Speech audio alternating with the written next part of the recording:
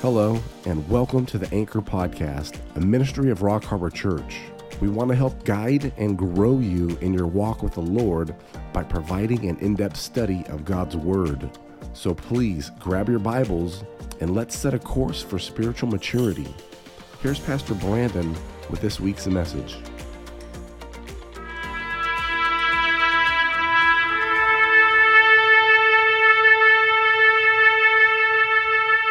In America's cities and towns today, flags will be placed on graves in cemeteries. Public officials will speak of the sacrifice and the valor of those whose memory we honor.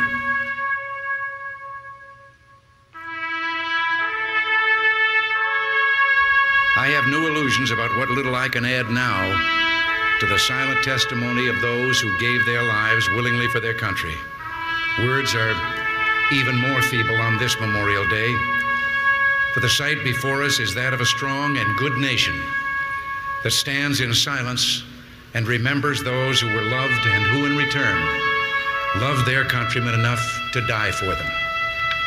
Yet we must try to honor them, not for their sakes alone, but for our own. And if words cannot repay the debt we owe these men, surely with our actions we must strive to keep faith with them and with a vision that led them to battle and a final sacrifice. Our first obligation to them and ourselves is plain enough. The United States and the freedom for which it stands, the freedom for which they died, must endure and prosper. Their lives remind us that freedom is not bought cheaply. It has a cost. It imposes a burden. And just as they whom we commemorate were willing to sacrifice, so too must we, in a less final, less heroic way, be willing to give of ourselves. Each died for a cause he considered more important than his own life. Well, they didn't volunteer to die.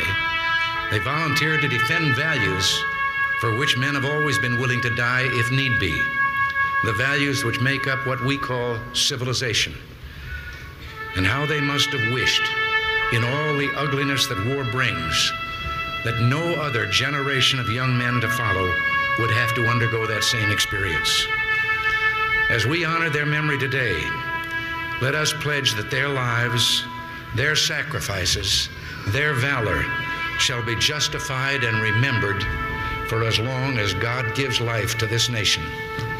And let us also pledge to do our utmost to carry out what must have been their wish, that no other generation of young men will ever have to share their experiences and repeat their sacrifice. Earlier today, with the music that we have heard and that of our national anthem, I can't claim to know the words of all the national anthems in the world, but I don't know of any other that ends with a question and a challenge as ours does. Does that flag still wave o'er the land of the free and the home of the brave? That is what we must do. Amen. I wish we had a leader like that. Does that flag still wave? And that's why we carry on the fight, because so many people lost their lives to enjoy what we have in America. And now we're threatened from the inside of people trying to take those very values that these people spilt their blood for away from us. And so let us never give up the fight. Let us keep pushing back and hold on to the America that we know and love, and don't let these crazy, ungodly Satanists take it away from us, because too many people died. And at this time, too, I know it's Memorial Day, but I also would like to recognize all the veterans today. So if all the veterans would stand up today, let's give them a round of applause. Where are they at?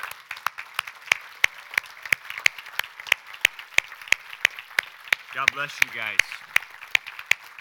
Thank you for your service.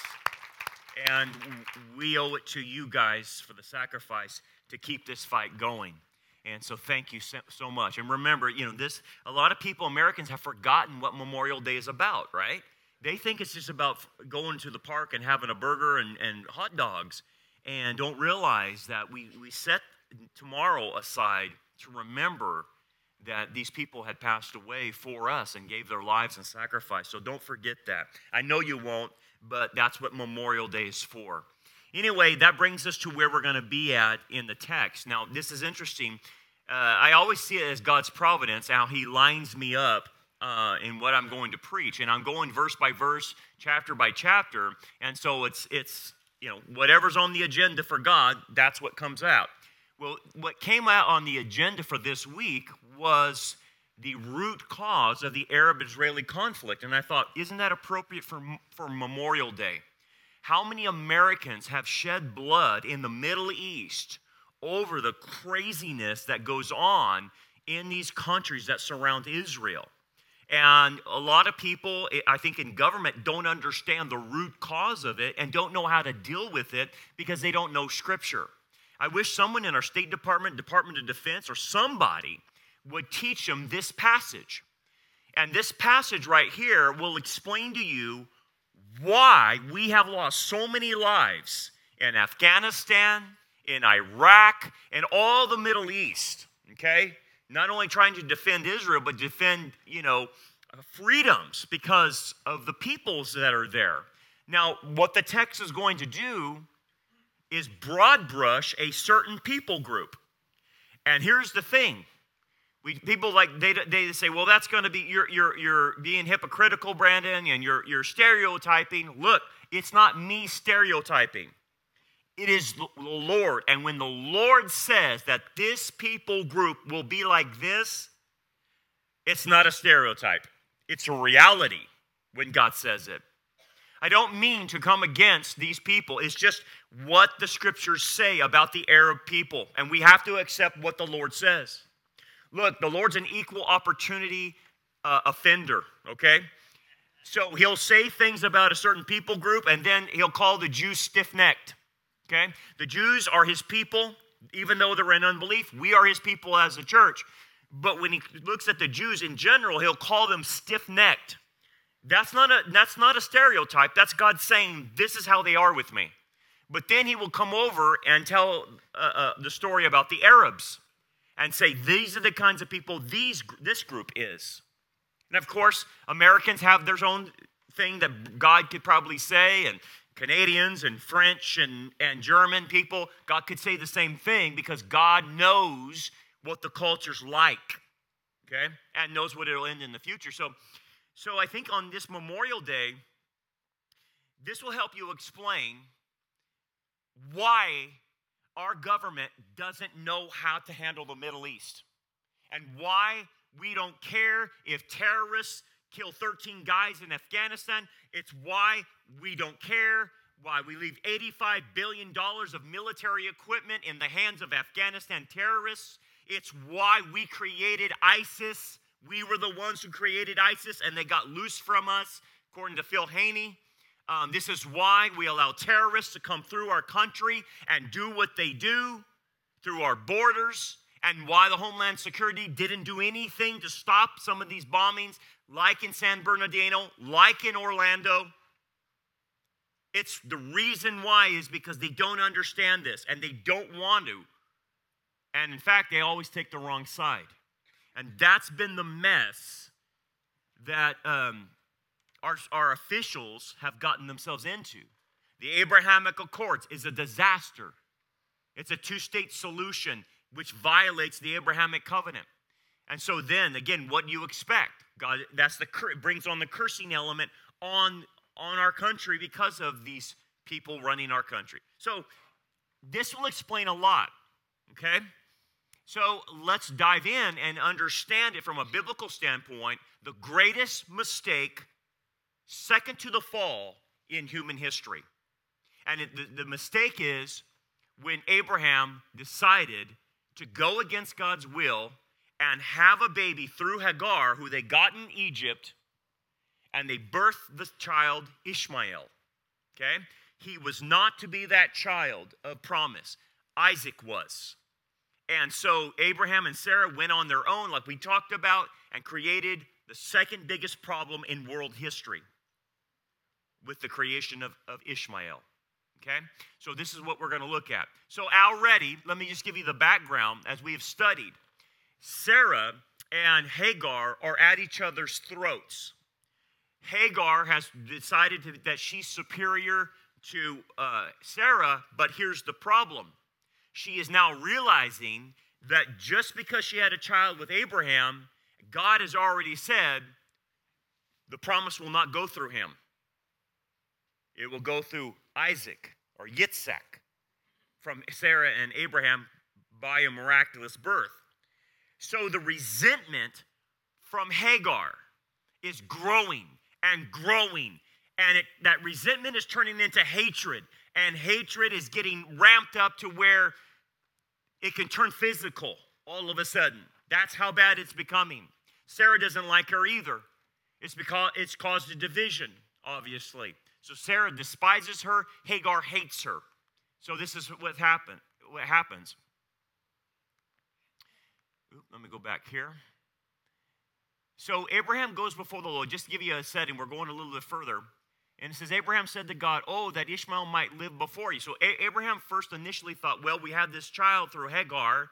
Legally, we could do this in the Middle East, but biblically, it's not right. So God corrects Abraham. Then God said, no, Sarah, your wife, shall bear you a son, and you shall call his name Yitzhak, or Isaac.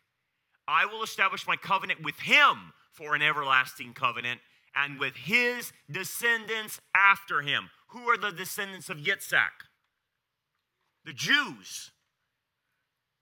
Not with any other people group. The everlasting covenant, the Abrahamic covenant, which is an everlasting covenant, which we partake in the new covenant, and the new covenant is attached to the Abrahamic covenant. We are grafted in, as Paul says. That's where we fit into this. But we do not support the root. The root supports us, which is the Abrahamic covenant through the Jews. Okay, so God says clearly, it's not going through Ishmael. Okay, so you can see where the resentment starts happening. It's called spiritual jealousy. Okay, and spiritual jealousy creates a lot of problems. And so the child grew and was weaned. That's Yitzhak. And Abraham made a great feast on the same day that Yitzhak was weaned. So you're talking about maybe 3 to 5 years old, okay, when this incident happened. And Sarah saw the son of Hagar, the Egyptian, pointing that out, whom she had borne to Abraham, scoffing. Scoffing.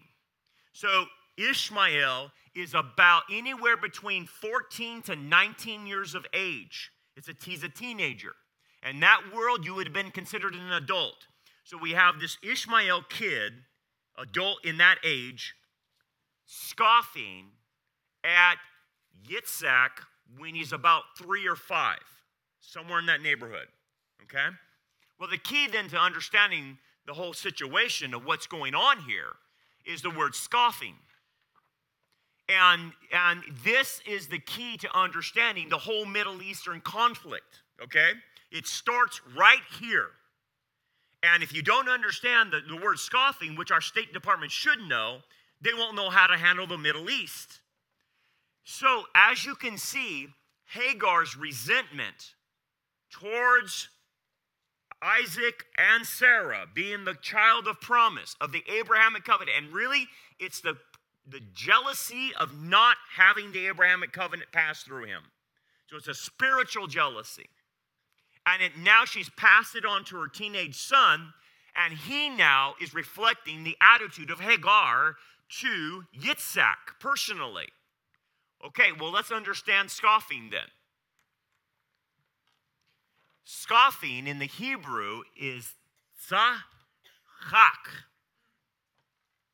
and it implies laughing, mocking, showing ridicule, contempt, or derision. And it's in the Hebrew, it's in the verb is in the stem of the PL. It's the PL form, which means it's intensified. It means it's like triple, quadruple the intensity. Okay?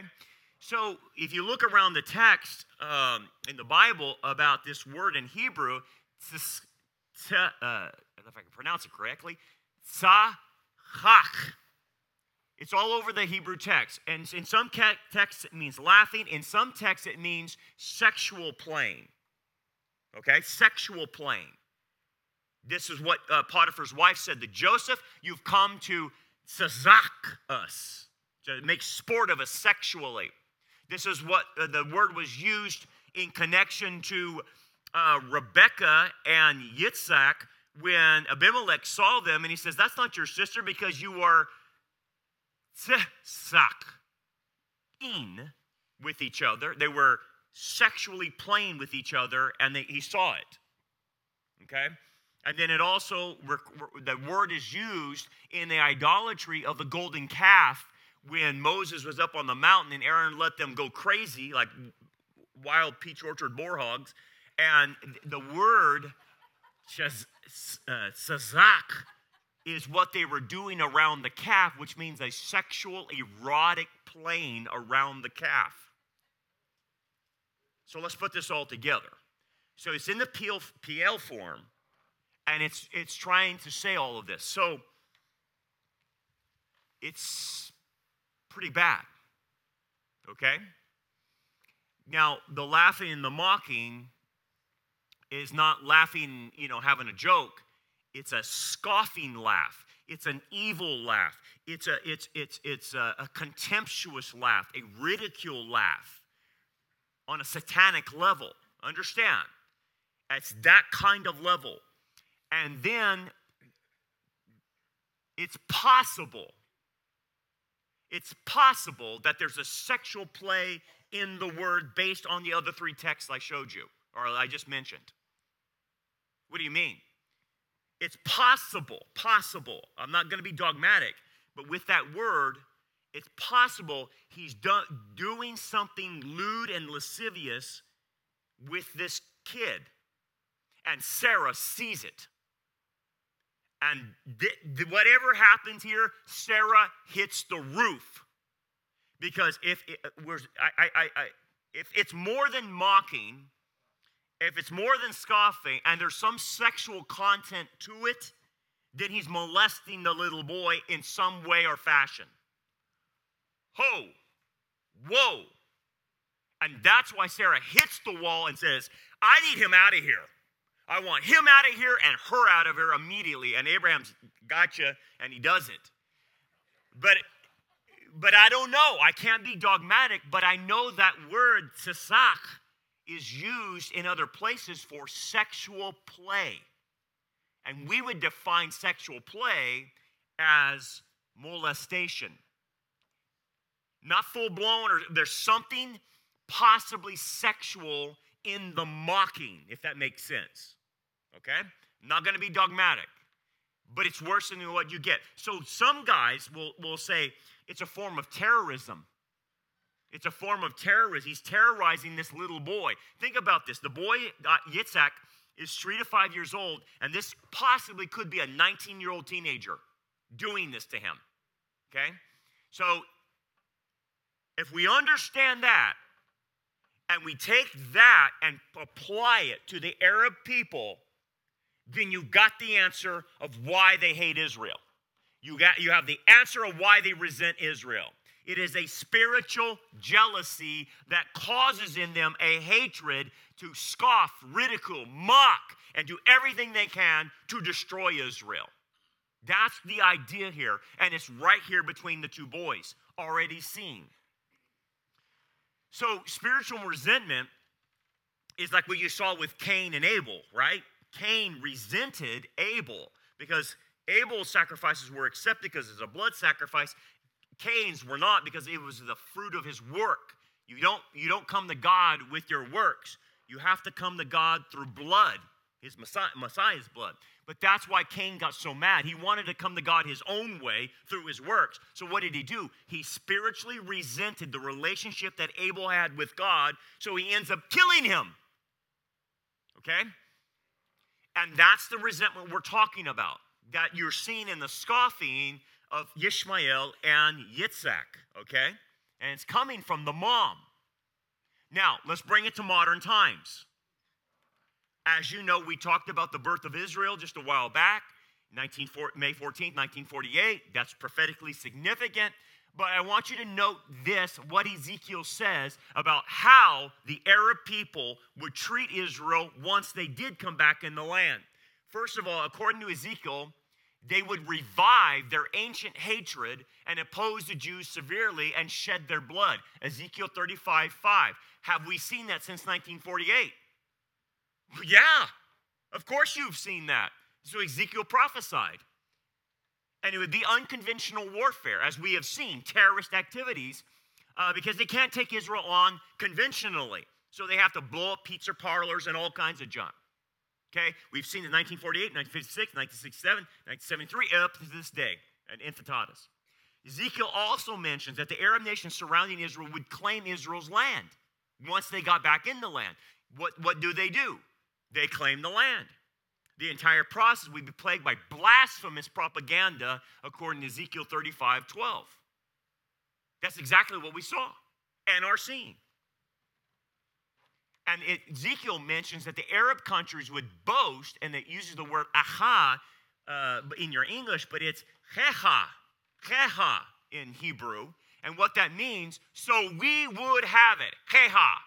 And actually, that's what you would say in the Middle East if you wanted to get a horse going. You would say, cheha. But it means we would have it. Have what? The land. They would claim that they have a right to Israel's land, which is exactly what's happening. But as you know, the feats of Israel's military, along with God supernaturally intervening in them, has made them like Teflon with the Arab people. They can't do anything to her, okay? And so she's protected, according to Ezekiel. But Ezekiel notes in 35:5 that the ushering in of the conclusion of this perpetual hatred harbored by Israel's ancient enemies will come to an end once Israel's back in the land. And we know that because Jesus comes back and ends it. So we're in the season where this perpetual hatred will come to an end, but it's not going to be through political maneuvering. It takes God to come back and settle the problem. It's so bad. Okay. Another addition to this problem in the modern day is we have an ancient hatred, but that hatred is exacerbated by the religion of the region, which is completely satanic. More than 95% of Arab world is Islamic and guided by the Islam in thinking about Israel. And they think of the Jews as pigs, unhuman. They don't have a right to the land. They're occupiers, apartheid state, you name it. And every leftist in America agrees with them, right? So what you have to understand is the true practice of Islam is not just a religion. Do not let anyone tell you this is a religion of peace. It is not. Ask our dear friend Hank Haney if he can come back from heaven after being killed and tell you he was on the jihadists in America. He knew backwards and forwards that they are the ones practicing the true form of Islam. Yes, there's nominal Muslims. Yes, there's moderate Muslims. But the true practice of Islam is what you see in the Middle East. And what is the desire? To form an Islamic caliphate of world domination and put everyone in submission to Allah, the moon god, which is none other than Satan. And put everyone under that dominion. That's their goal. The goal is to wipe out Israel. So, let's look now of what God says about Ishmael. First thing, he talks about his territory, and this is very important. I wish people, again, I can't overemphasize this. If you understood this, you would know how to deal with them in the Middle East, but they don't. So let's look at Ishmael's territory. He will be a wild donkey of a man. He's a wild man. And it's pere in Hebrew, and it means wild donkey. He's a wild donkey, which translates to being nomadic, which means that he will never have land given to him and his descendants from God, ever, ever. So Israel does not belong to them. They will roam and find their own land separate from the land of promise to Abraham. Now think about that. That right there satisfies and answers the Palestinian problem, doesn't it? They don't have a right to it from God because he's a wild donkey. Now, the donkey picture, the wild donkeys would roam the Middle East, and there's plenty of them all over the place, even to this day. But the idea of a donkey, these donkeys they just roamed. They were never herded. They never stayed in one area. And that's what God is trying to say. That's the Arab people. They can wander nomadically and they can settle whatever land they want, but they're not going to settle Abraham's land. That's forbidden. So there we go. And so this is what the nomadic, the Bedouins of today, this is what the Arab people existed for thousands of years, nomadic. In tents, right? If you go to Israel today, you'll see the Bedouins squatting on Israel's land. They're all over the place. And the Israeli government allows it, but they're squatting. And this is kind of what it looks like. This is how the nomadic people functioned, okay? But yet they always want to get back Israel's land. But you have to understand this about Islam. Islam divides the world in two things, two zones. Dar as-Salam, the house of peace, and Dar al-Harb, the house of the sword. Dar al-Salam refers to lands that are under Islamic sovereignty, like Saudi Arabia or Iran or anything like that. While Dar al-Harb refers to land that is no longer under Islamic sovereignty, like Israel. Okay, they believe they had the land, right? Islamic thought is that once the land has been under Islamic sovereignty, it forever belongs to Islam. If the previous owners retake a land, every able-bodied Muslim is expected to engage in jihad to reclaim the land for Islam. So there it is. The religion is telling the Palestinians, telling the Arab nations how they should respond to Israel. There it is. So look at this. This is the Arab League of Nations. This is Ishmael's people. And look how they surround Israel. Israel's that little spot right there. And every one of them else is an Arab League that has the same mentality to wipe out Israel. They may not try because they know the United States is behind Israel, but that's the idea. That's the core essence of the religion. It's how would you like to be surrounded like that? That's scary. No wonder most Israelis have PTSD. I mean, look at that. That's insane. We're surrounded by everyone that wants to wipe you out. Wow.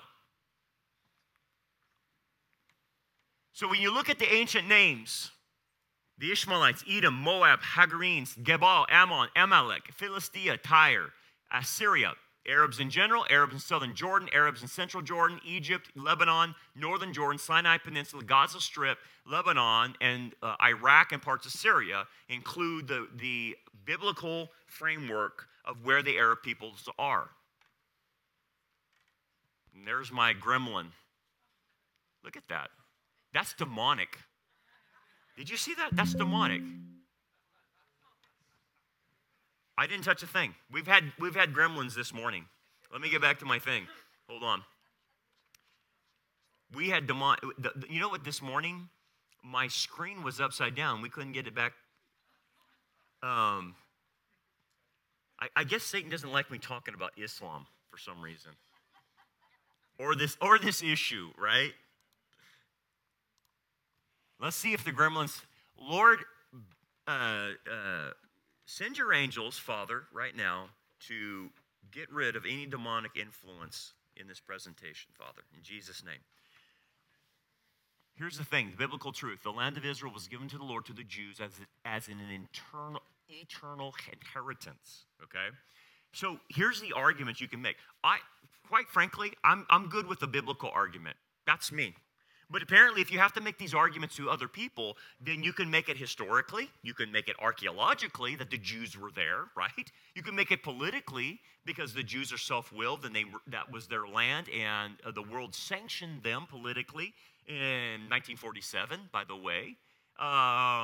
Then you look at economically, the deterioration of the land by the Arabs. They didn't do anything with the land. Mark Twain visits Israel in the late 1800s, and what did he say? This thing looks barren. Doesn't look like the biblical description. It's just like a barren landscape because the Arabs didn't take care of it. There was about 250,000 Arabs on the land during Mark Twain's era, and they didn't do anything with the land. Jews go back, boom, the land flourishes because it's theirs. Militarily, you can make the argument, they tried to wipe out Israel how many times? And Israel just keeps whipping them, throttling them. So even militarily, they have the right to the land. Human rights, Israel is peaceful. The rest of them have terrorist organizations, right? So at any level of argumentation, I just stick with the biblical one. God says it's theirs, and that settles it for me. But anything else, I can make any other argument politically, economically, historically, archaeologically, and say that land never belonged to the Arabs. It's always the Jews. Always. They were there. My goodness, how do you deny archaeology? But anyway, people, you know what I mean. Now let's look at Ishmael's character. His hand shall be against every man. What does that mean? Well, he and his descendants will be the aggressor of other people groups, particularly Israel, as he roams the land. So basically, this people group will initiate attacks on their neighbors. That's the problem. So, what do we see in the modern times? You know, here's the funny thing. Al-Qaeda, Hamas, Fatah, Hezbollah didn't exist, so to speak, before Israel becomes a nation. They didn't have these terrorist groups. The terrorist groups pop up in retaliation to Israel becoming a nation again. That's where these guys come from. In the 1800s, did you hear of Hamas? Did you hear of Fatah or Hezbollah in the 1800s? No, because Israel wasn't in the land. Isn't it funny that the terrorist groups pop up once Israel goes back into the land? And so the Palestinians have Hamas.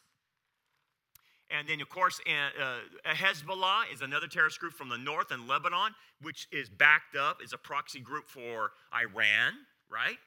And then you have Fatah, which is among the Palestinians, right? So you have two terrorist groups in the Palestinians.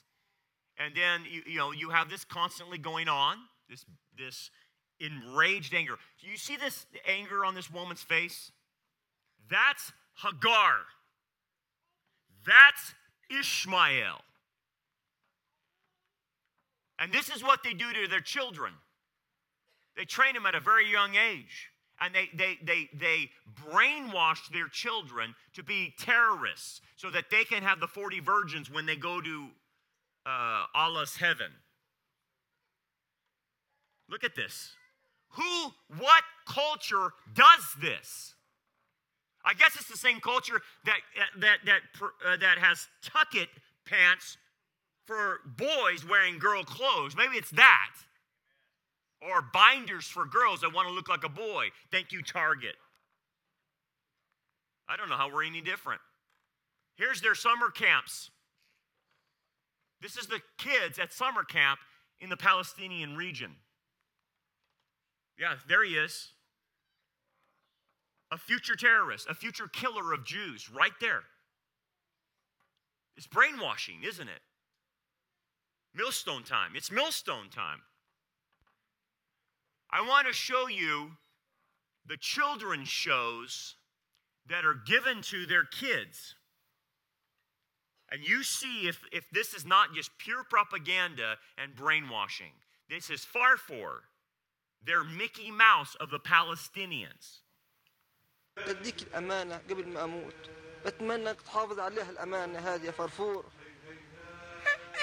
وإيش الأمانة هذه يا جدي اللي لازم أحافظ عليها إن إحنا الأرض أيام 48 هذه الأرض يا سيدي أنا ورثتها من آبائي وأجدادي بتمنى تحافظ عليها وإيش اسم هذه الأرض يا جدي هذه الأرض اسمها تل الربيع أما لقيت يا خسارة اليهود سموها تل أبيب بعد ما احتلوها واخذوها يا جدي لما بترجع البلاد لما ترجع البلاد بتفتح فيها فرفور.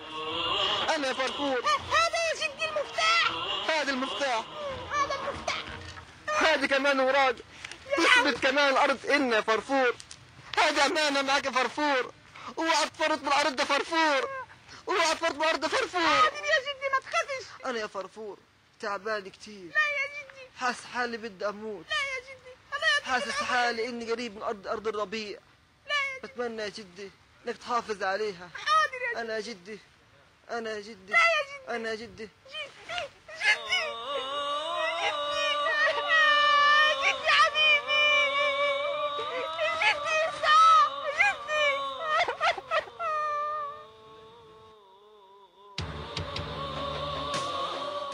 جدي حملني على الأمانة الكبيرة وأنا مش عارف قديش بدنا نتحرر عن البلاد من جلد اليهود المجرمين المقتزمين اللي قتلوا جدي وقتلوا كل الدنيا. That's supposed to be a Jew. ويسمعكم مني ليش ساعدتوني وجبتوني هنا؟ اقعد حبيبي فرفور. اقعد ارتاح. مش قاعد. اقعد حبيبي فرفور. خبر فرص. طيب أنا متقاعد. احكي لي شو بدك؟ سمعنا فرفور انه سيدك اعطاك مفاتيح الارض والوراق.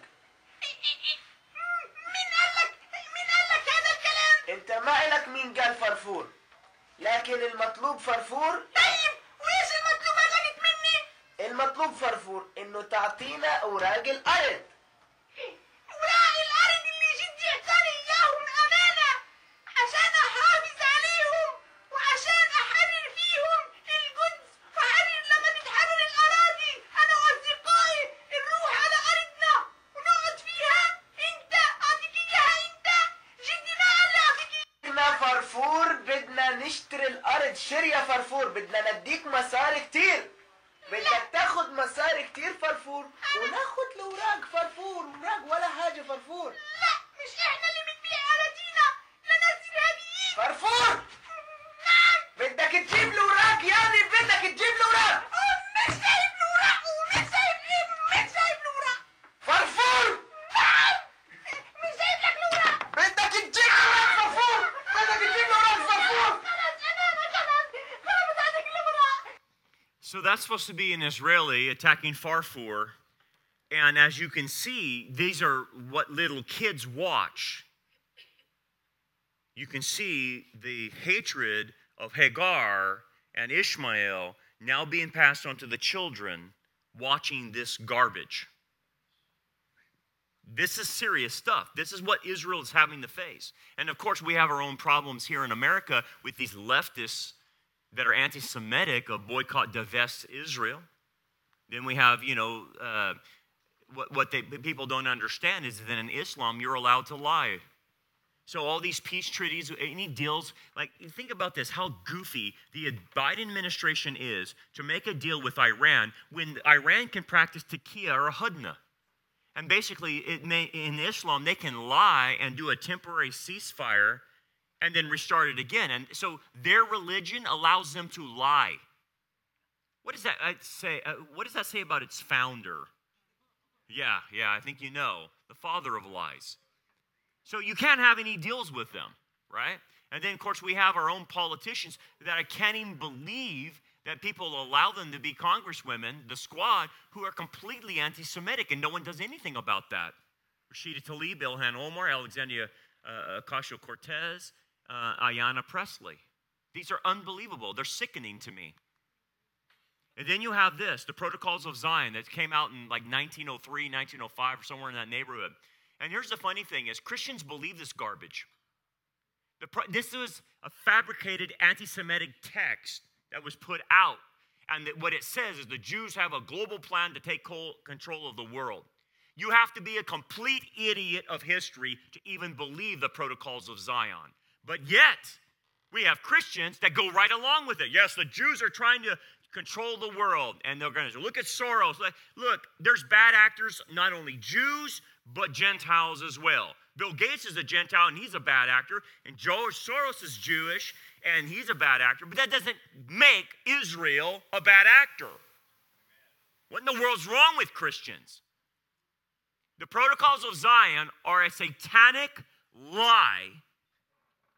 You say, oh, the Jews are controlling the media, they control the money, they control that. That's what Hitler used. And you're going to believe the words of Hitler? I want to say to every Christian that believes this nonsense, you better get right with God, or the cursing of the Abrahamic covenant is coming to you because you can't figure this out, that's a lie.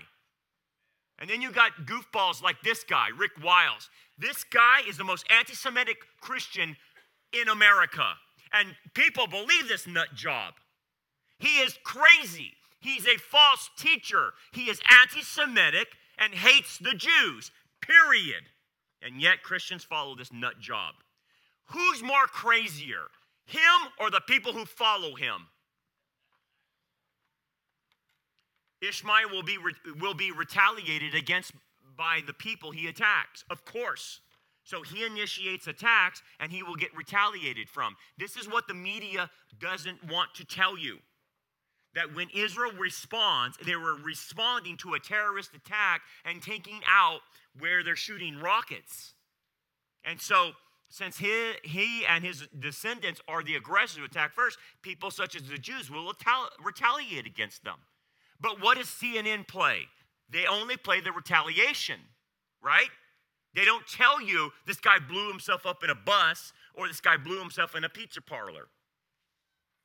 So, here's how fair Israel is. Can you imagine our military doing this? Before they strike a target in the Gaza Strip or the West Bank or whatever, Israel will send leaflets, and these leaflets go out to people. Important announcement for residents of the Gaza Strip, and of course it's in Arabic. For your safety, take responsibility for yourselves and avoid being present in the vicinity of Hamas operatives and facilities of those of other terror organizations. They drop leaflets to warn them that we're going to bomb an area. Here are some of the leaflets. IDF intends to attack terrorists here. Of course, it's in Arabic. Look at the leaflets. What military on the entire planet drops leaflets to tell them we're bombing the area? Now listen to this. Along with dropping leaflets, because Israel is going to retaliate against Ishmael, they also make phone calls to all the residents in the area. Listen to this, how satanic this is. This is an Israeli warning an Arab in the Palestinian area that we're going to bomb you. Get out of the area and take your family. Listen to this. يا حبيبي أنا بقدرش أطلع كل الناس هذول أنا بدي أقل شيء ساعتين عبال ما كلهم يطلعوا. يا أخوي لو ما بتطلع أنا بطوح. أنت طخ أنت حر طخ اللي بدك إياه سويه اللي بتنزل الأرض وبتتلقاه. لا أخوي لازم الواحد لازم يعمل كل شيء منشان ما تموت. احنا بدنا عندك مسؤولية على الأطفال. بدنا نموت، كل الأطفال لازم يموتوا. لا سمح الله بدك تستشهد عشان تبين بشاعتكم. You see the problem here? Israel's warning them, get out. Well, if we die, even my children. You see the mindset? It's millstone time. So Israel, to respond to the constant attacks by these terrorists, has Iron Dome to protect its own people. And Iron Dome is a wonderful invention, but it's very costly. So here's what it looks like.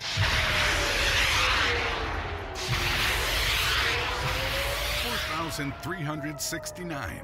This is the number of Qassam rockets fired at Israel between 10 to 20 May 2021. That makes 437 rockets a day fired at a country smaller than the state of New Hampshire.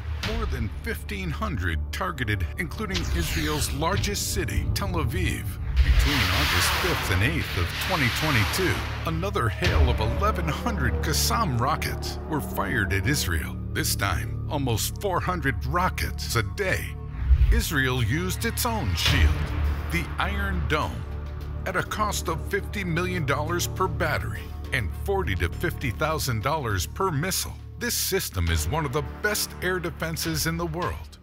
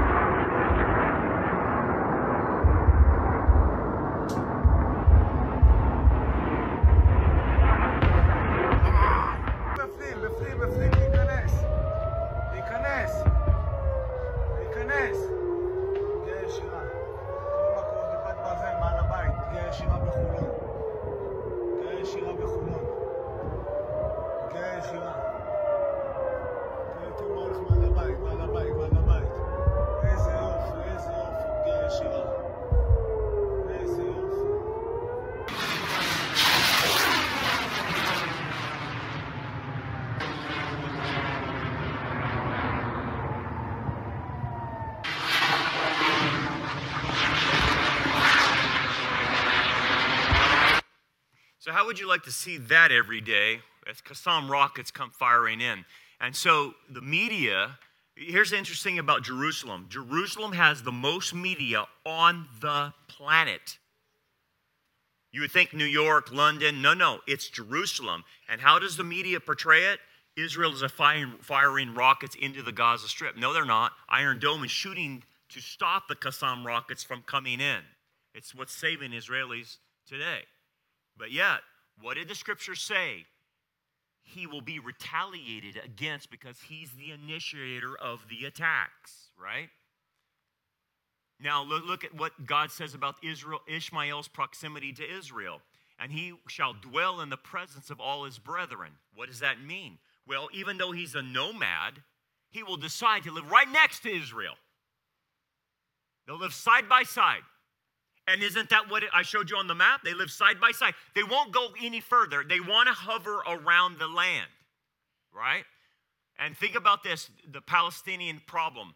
98% are Muslim, as are Arab countries that surround Israel. Although various Palestinian factions have differing levels of commitment to Islam, from the more secular to the more fundamentalist, they are all committed to Islam and its teachings to some degree.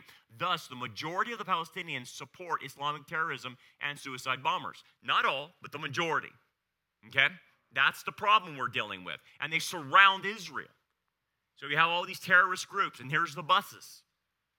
This is what Israel retaliates, that you never see the bus blow up, but you see the retaliation. This is the damage these terrorists do. They kill people. And then, of course, you have the tunnels that are dug under the Gaza Strip into Israeli territory by the terrorists. They dig these tunnels, and so they can come out in Israeli territory and attack Israelis and slice their necks or do whatever they need to do as terrorists. Here are all the tunnels on the border that had either been stopped by the IDF, either in Israeli territory or in the Gaza territory. Here are the tunnels, again, you can see Israel had to contend with. And basically, there's a cartoonist, and that's true, the hate, no doubt about it. And where does the hate come from? Hagar and Ishmael. Here are the Qassam rockets, how they're fired.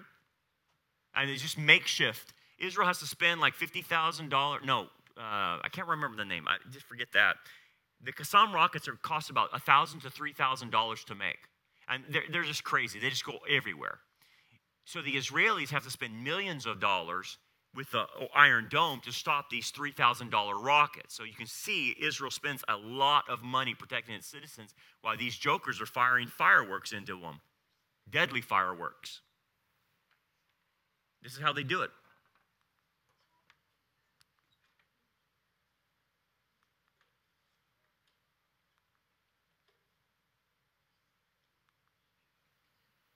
Is there any hope for the future? Well, there's two kinds of peace that are going to come out of this. There's going to be a false peace that comes out of it with a false Messiah, the Antichrist. Somehow, some way, the Antichrist is able to broker a deal with the Arab nations and Israel to allow Israel to rebuild its temple, occupy not only the Temple Mount, but allow it probably alongside with the Al-Aqsa Mosque. Probably that's how it's going to go. And somehow this false Messiah will broker the deal. And Israel and the rest of the world will think this is the Messiah. Who else could broker a deal? Well, here's the thing. If Satan's in control of what's going on in the Middle East, all he has to do is call the dogs off, doesn't he? And he can appear as peace. Just stop the demons. Stop the demons from doing what they're doing. Stop what your influence, and it seems like peace, right? So that's a false peace. But the real peace is going to come when Messiah comes back at the second coming, and he settles it. Well, how does he settle it? 3 ways. Through the desolations of some Arab nations? Yes. According to the prophets, some of the Arab countries will be completely decimated, and there will be no people group there. That's a reality. Okay? The other way is through annexation of some of the Arab lands into Israel, according to the prophets. So that's a second way of how peace will be established. And the third way is through the salvation of some Arab peoples. There will be a remnant of the Arabs that actually come to faith in the Messiah and will live through the millennial kingdom. But understand this, Many Arabs will die at the hands of Jesus. But you say, well, that seems unfair. It's not fair because God knows who's going to come back to him and who isn't. And he's going to stop this perpetual hatred, and he exterminates them. And you say, well, that's not fair. Well, let's just go to Israel and let's talk about how many Jews get exterminated through the tribulation. 2/3 of Israel will physically be killed because they decide to line it with the Antichrist instead of Jesus.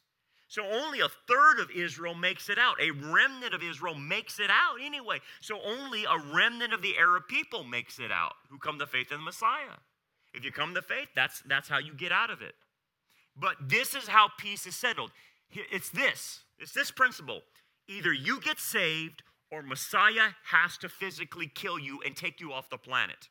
That's it. That's the only solution. Come to faith in Messiah or be killed. And again, we're referring to the second coming. So what does that tell you if you were working in the State Department or the Department of Defense? It ain't getting settled. It ain't getting settled. So what is the settlement? Truth. Truth has to be brought to the situation, and that's what Jesus does. And no one's bringing truth. It's actually getting worse. Now, application before we close. We're talking geopolitical, right? You see now the Middle East, but then you have to apply it to yourself. What do you mean? Well, first of all, did you notice that this resentment was passed on thousands of generations to this day? The hatred you see with Farfor, where did that come from? Hagar, Ishmael. And it was passed on every generation to hate the Jews. I visit the iniquity of the sins of the fathers on the 3rd and 4th generation. That if you continue in your resentment, if you continue in your bitterness and hatred, that you will pass it on. You will pass that resentment and bitterness on to your kids and then the grandkids, and it started with us. You have to stop that. Whatever the resentment is in your life, that's a deadly, deadly sin. So it tells you and I that the issue you have to have is forgiveness to stop the resentment, and then you cannot be spiritually envious of other people's relationship with the Lord. What that means is you need to get right with the Lord and have your relationship with him and not be envious of other people's. So all of this comes down to even a personal level. Do you have resentment towards other people? You will pass it on. You will. So it's our job to arrest this and stop it in our own lives because it is that deadly. This thing got so out of hand, and it's so out of hand, it takes God himself to fix the problem. That's unbelievable. And think about how many American lives we have lost in our country for that resentment. I mean, it's amazing, right? It's very sobering. But resentment is deadly. Let's pray. Father, thank you, Lord, for what we can learn from what you said about your people groups, the Jews, and then even the Arabs, that you blessed them. You told Hagar that you would make them innumerable. But there you are saying they will constantly resent Israel. We see it today.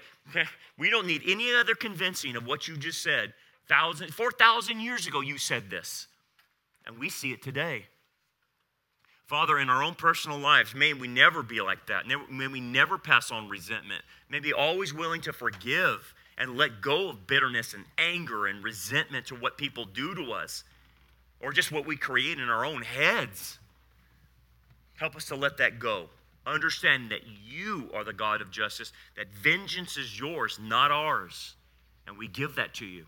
I pray if there's anyone here that hasn't come to faith in Messiah, they would do so. Just like he gives the call out in the end, whether Jew or Arab, you have to come to faith in the Messiah. He is the way of salvation. We pray that they would realize that he died on a cross for their sins, was buried, and rose on the 3rd day to give everlasting life and true freedom to anyone who believes. We pray now in Jesus' name, amen. Thanks for joining us for another lesson. We hope that this message is a blessing for you and helps you grow towards a more mature understanding of God's Word. For more information about our ministry, we invite you to check out our website at rockharborchurch.net. Until next time, remember, keep looking up, for our redemption draws near.